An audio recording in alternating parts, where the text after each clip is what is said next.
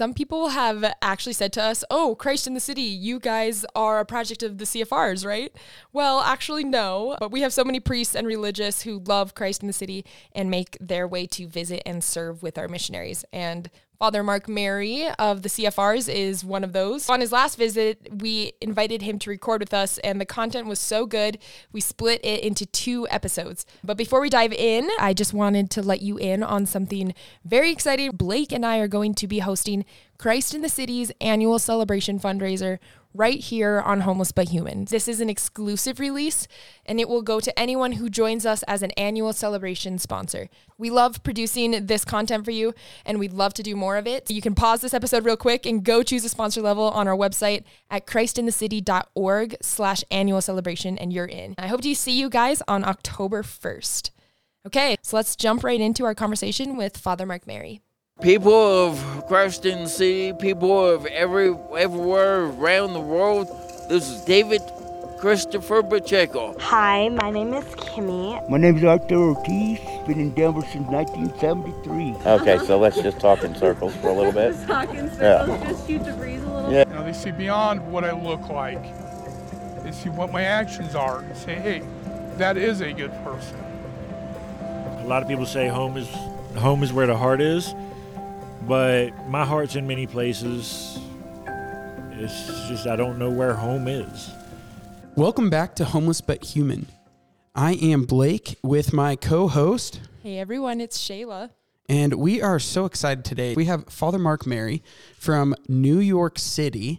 He is a CFR brother. What was your first impression when you showed up and walked through the door here?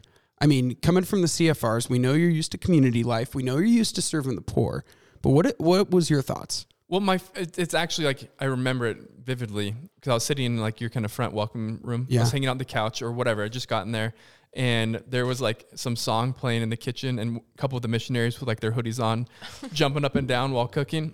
And so it was just like it was very like this is like a healthy place. This is a place of freedom. This is a place of kind of like joy and of life. And that was, you could see that. You could sense that moment one. That is to me the greatest compliment we could ever get about our program. Is like, I could tell there's freedom here. And what is that? Freedom to be in the cheesiest way, but not cheesy at all, who God created you to be. Right. And like, that freedom, that just gets me so excited that you could see that in moment one.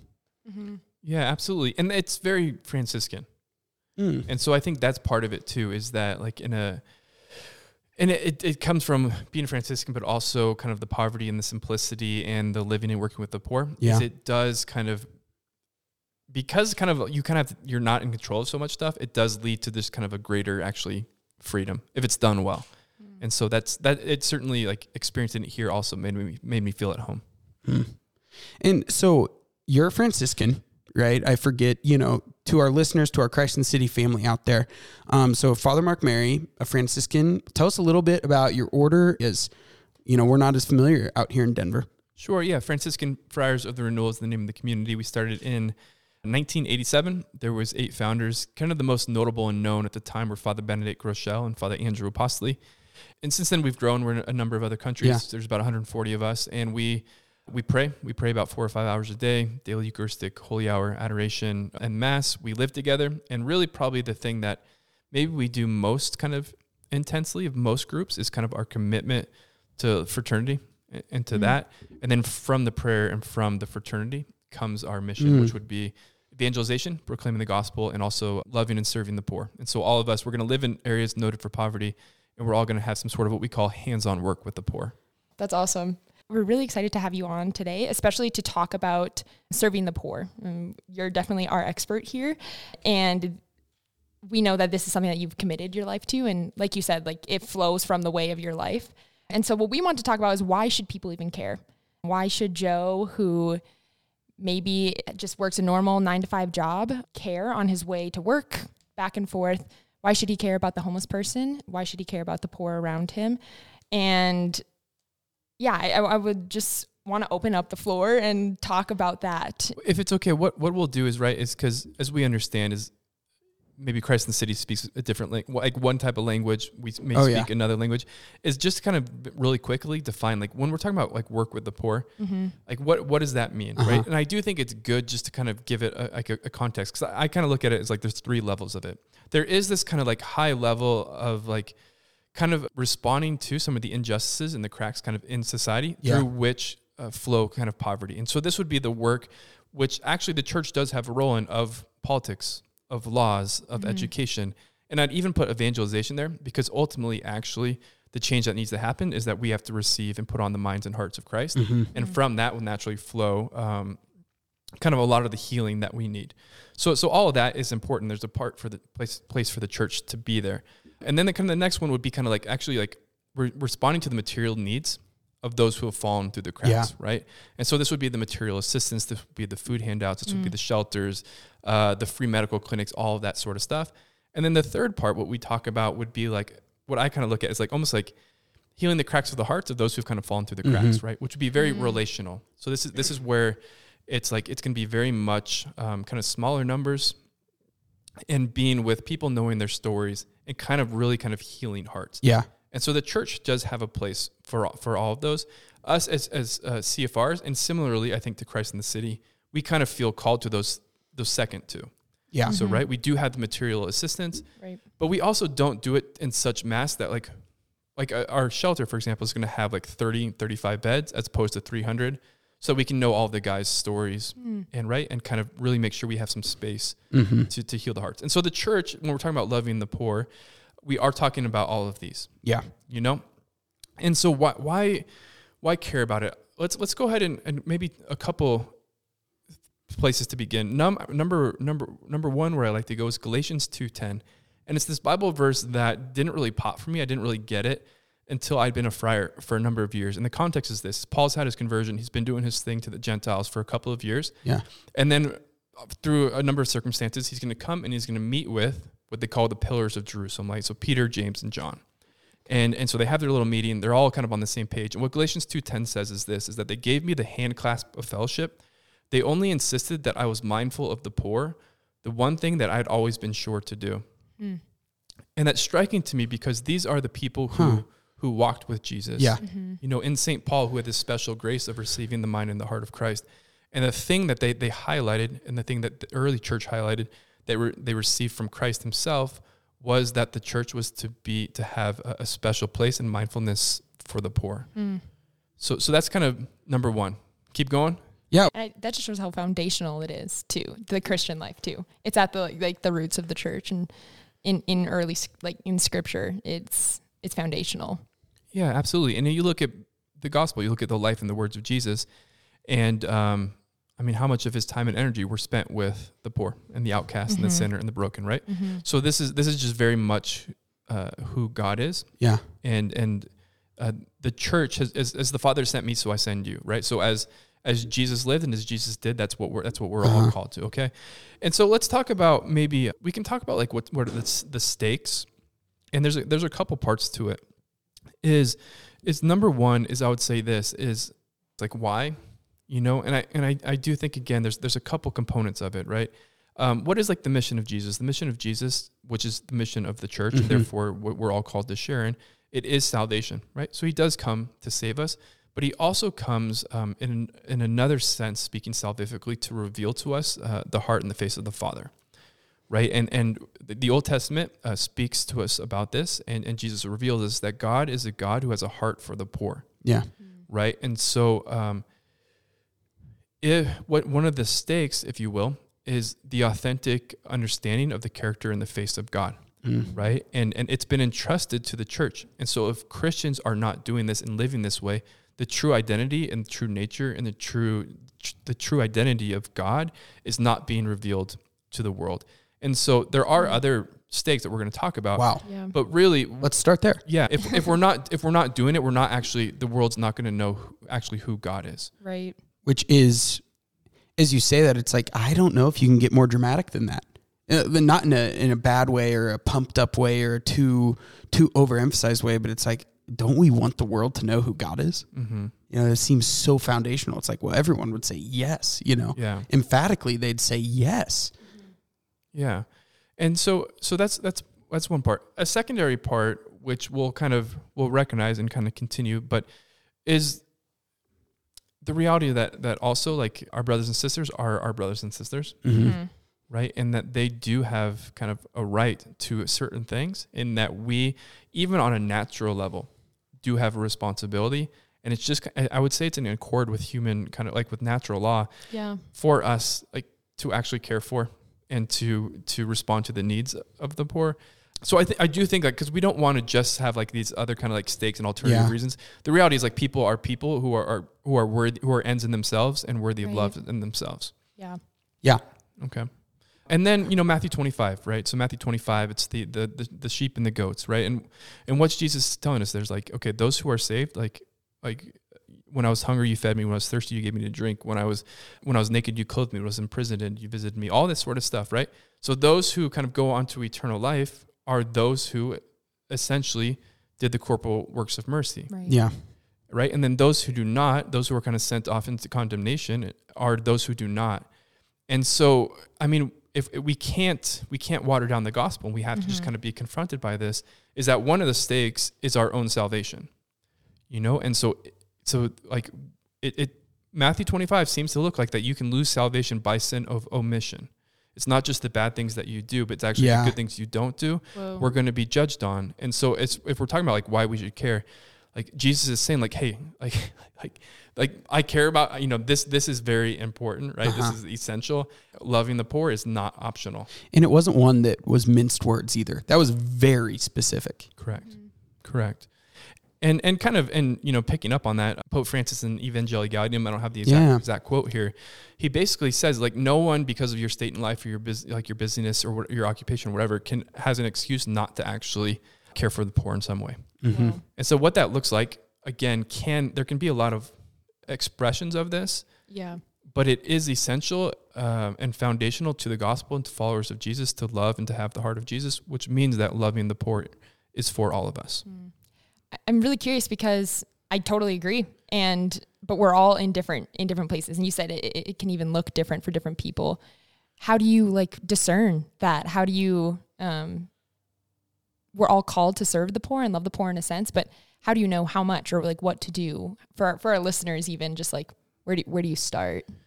Yeah, that's a great question. And it's somewhat a difficult question only insofar as, and I think there's good news in this, is that it's not general.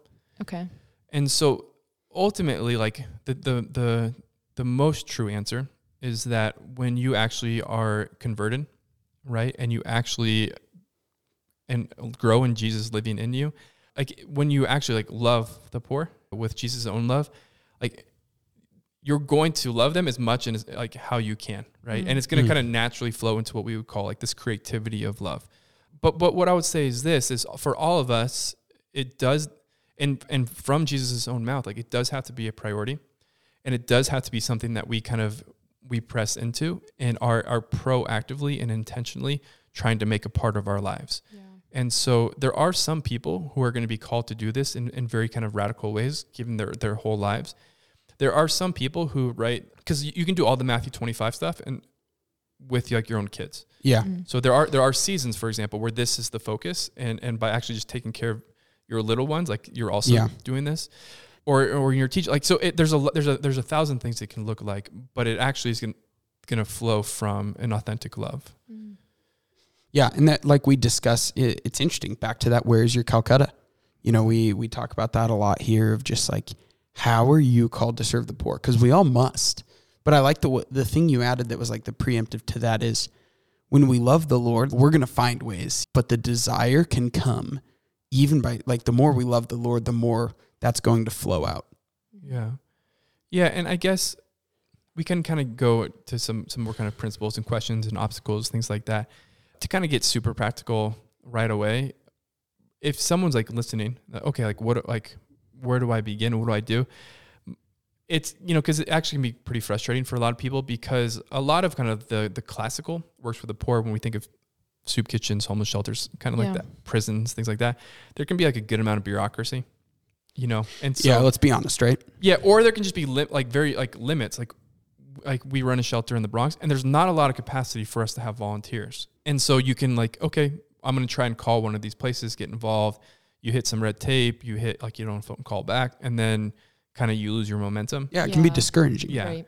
And so if you're kind of feeling like a movement towards this and a desire to respond, and we do want to respond as soon as possible, I recommend like getting out your cell phone, looking at your numbers. Who is somebody in your phone that could like really use a phone call, and just try and make like try and make like a 30-minute phone call, right? Like, it doesn't take any special skill set, doesn't take any special resources, and that's like a great way to begin.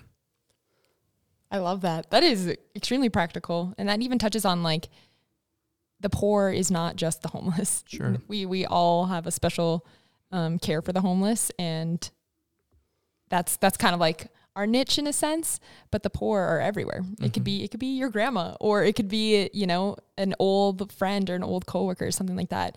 And just like reaching out, talking to them, calling them, that can be the poor in your life. Yeah. The spiritually poor, right, are sometimes hurting just as much and have fewer people reaching out to them. And it's one where, yeah, we see this all the time on the streets. I mean, I look at so many of our friends who come to lunch in the park every week, and it's like, they don't come because they need a lunch at all. They're coming because it's their only social event of the week, you know, and it's like they live in the neighborhood, and they found the missionaries. They found these volunteers we have that come down, and they just love it. They just feel known, right? They feel loved. They feel, dare I say, like important, but not in a, you know, a pumped up worldly important, more like, no, you are important. You're a son and daughter of God. And that's why we serve you. Yeah. A second kind of starting point could be, and I actually do kind of think this is a really good idea, to be honest, is one of the obstacles we don't, is just it's like our inertia kind of like our movement is like human beings, especially busy human beings. It kind of like changes slowly. And so we tend to kind of have patterns, and we keep staying in those patterns. And so like behavior change and pattern change is difficult. And so, you know, creating the space to do some kind of creative brainstorming about like, okay, just to do some prayer, like what do I want to do? Like how is the Lord calling me to love the poor? And then finding out ways to do that. A real obstacle to it is just because we're kind of running, right? Yeah. And so it could be one time. It could be maybe something you do like once a week for a month. Is just to actually like schedule and set aside like 30 minutes of basically like kind of like holy brainstorming.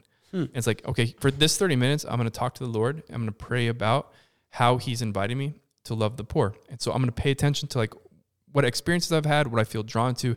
Again, is it prisons? Is it the homeless? Is it those? Is it like those with sort of mental illness? Is it the elderly? Because the Lord, we want all of it. So do some brainstorming, do some prayer, and then start doing some research, some phone calls.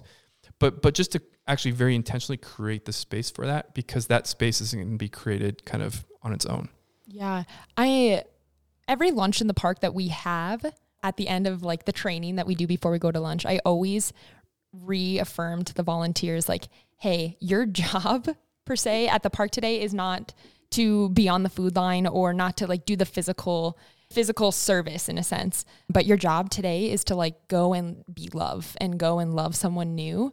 And so, Father, I was wondering if you can just like talk a little bit into that kind of like that third part, kind of getting past that physical, that like the almost like first layer of helping someone and like getting that instant kind of gratification, like I handed this off to you. Like, what is the importance of that deeper part of it, the deeper part of the service? Yeah, absolutely. And to kind of, I'm going to make a little runway up to that, because I think that a really key obstacle for a lot of folks is actually kind of an indifference. And it's not just like a cold indifference. It's just that when we speak of the poor as the poor, it's an abstraction. And it's just kind of this group of sort of abstract people who I know intellectually are in need and I have some responsibility towards. But it's when you actually kind of begin and kind of even like fight through that. Yeah. That, you know, for us, like the poor aren't just the poor. For us, the poor are Carol and Mercedes and Joanne and Stephen and Anthony. You know what I mean? And that they're on the end of actually getting to know them. They actually become like, we have like new friends and we have a new family, right? And then, you know, working with the poor isn't just like a duty. It's like, oh, this is a way for me to live family, you know? It's just a totally different, like when the way a father loves their child, like it's not like a cold sort of dutiful thing, right? And kind of to the question, right? Like, for all of us, if I think we're honest, if we had all of the riches in the world and we're all by ourselves and no one knew our name and no one loved us and no one called us on our birthday, like we'd be sad and lonely and poor. Like we all are created to be known and to be loved. And there is a reality that if you have everything without love, like, do you have really anything? But you can have very, very little. But if people know you and people know your story and love you, that can be an incredible source of strength and of healing. And there's the idea of belittling the gift of a conversation with somebody. And that's something that I know you guys know. And we know, like, we've had some guys come through and it's like, out there, like, people treat us as trash, or out there people treat us as nothing. But you treat us as champions. Oh, it's so real.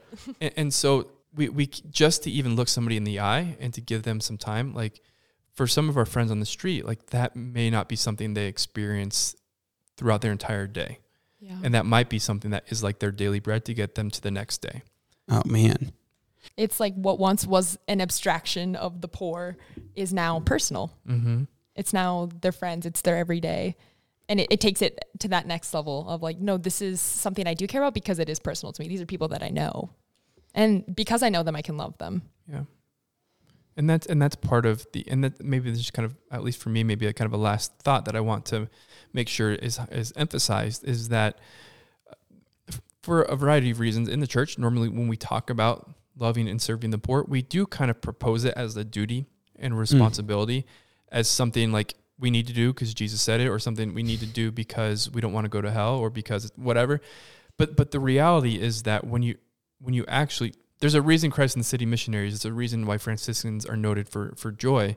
And there is a huge wealth and a huge gift and like an abundance of receiving that is only found in giving, right? And that's the gospel, and that's just true. And the encounter of Christ and the encounter of our own kind of like, when we love the poor, it does give like a beautiful insight into our own capacities and our own hearts, And so the end of this, like, the why is because the poor deserve to be loved, because that's all human beings do, because we want to make sure that the world knows Jesus. But also one of the fruits of this is going to be joy, and it is going to be like we end up receiving much more than we've given. So much more. Even in your own life, Father, how would you say, what's this like this joy you've received? I mean, I'm sure, what has been the most surprising joy you've received, or aspect of that? Yeah, I think, to put it quite simply, it's the joy of being a father. It's as me as like a celibate or a spiritual father or father of the poor. Like, there's a fullness that doesn't come from me receiving, but it comes from me like loving and having these relationships. And I have, children, and it's like, other than the fact that I just have these people in my life and I love and they fill my heart, like, if you ask like a father or a mother, like, why, like, what do you like most about your whatever it is, like, actually, I just, everything about it, it's just being a father of the poor, and it is real and it is fulfilling. And so I would just say, like, quite simply, it's kind of all capitulated, all summarized kind of in that. Mm-hmm.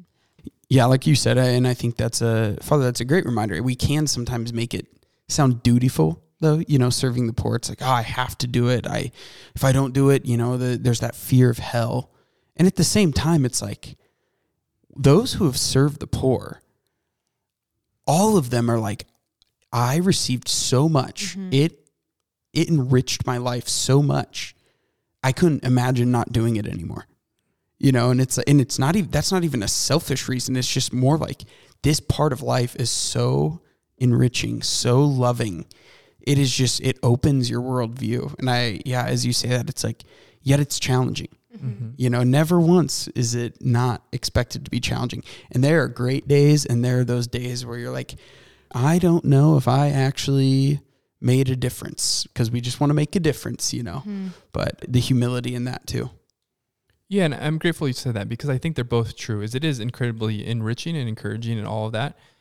But also, it's not, we don't want to over romanticize it. No. Especially like when you're really working, with the poor, and we work with some youth, and sometimes like you're not going to see they're not going to end up being daily communicants. They're not going to end up being Sunday mass goers. No. You know, sometimes like you may not see any tangible fruit, and that can be difficult, but the Lord just calls us like to love them. Yeah. You know, and just to keep loving people. And that's not just because of like what we're going to get out of it or what they're going to get about it. It's just because it's Christian, it's human, it's the right thing. Yeah. And even there, it's like you said earlier, like the thing that you get the most out of is like that fatherhood, right? That you're a father, and it's like, well, we are called to, as a father, you're called to love. You know, my wife and I just had our first baby, and it's like, it is really hard to believe that we're not responsible for the success. You know, it's just like, it's so ingrained in us of like, oh, if my child isn't successful, this gift from the Lord, it's like, at the end of the day though, it's like, whoa, that's not how the Lord gives at all. Mm-hmm. You know, he just gives as a father and loves and forgives and shows mercy, and he's there in the good days and the bad days. And it's like, yeah, there's not that success aspect, but when we remember that we can like fulfill our motherhood and our fatherhood and our identity as brother and sister, it's like, you know, we're not judged on, you know, well, how well did you do doing that? No, it's, well, how did you love?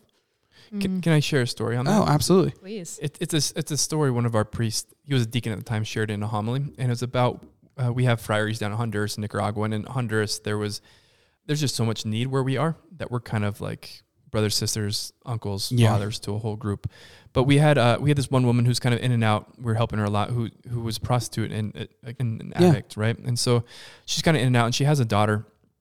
And we try and help the family, and we're trying to help the daughter. And you know, for some seasons, like the young girl, she kind of gets into school and she's doing all right. But and she's going to the youth group, et cetera. And as she kind of becomes a teen, kind of into her mid-teen, she just kind of disappears. Yeah. And she ends up going into the same lifestyle as her mother. And so she's kind of like, and then, you know, maybe every year or so she'd pop back in, we kind of get her set up and help her out. But this was just the cycle. And so she was always kind of in and out of drugs, always in and out of that lifestyle. And she ended up, you know, through it getting sick. And as still a fairly young woman, she was dying. And the brothers were invited and the priests were invited, and they were able to visit her on her deathbed and to give her, the anointing of the sick, to give her confession, to give her viaticum. And what the priest said, which I think is beautiful, is that like when we love the poor, it may not mean that they live different. It might mean that they die differently. You know. Oh my gosh. And so, you know, she, in all kind of in one sense, it wasn't a success story. But through the brothers and through kind of the community's persevering love of her, she had an experience of the heart of God, you know? And so when Jesus and when the Lord was brought to her in her final days, she knew that she was being invited to a relationship with a loving God, a forgiving God, a merciful God. And so she was kind of free to be welcomed by him, to receive the sacraments, and ultimately to die a holy death. And so there is a reality that we just we can't, if the fruit of our work is that people have an experience of who God is, right? Again, it may not change the way they live, but it may change the way they encounter him at their death. Wow. That's beautiful. It just makes me think that and recall that God doesn't waste anything. Like your gift that is freely given, the gift of yourself, the gift of your time spent with people, that's never wasted. He uses it. And it might be like at the final moments of her life, but it's not wasted. What a quote. Yeah. You know, sometimes serving the poor may not change the way they live, but may change the way they die. Oh, that is so remarkable.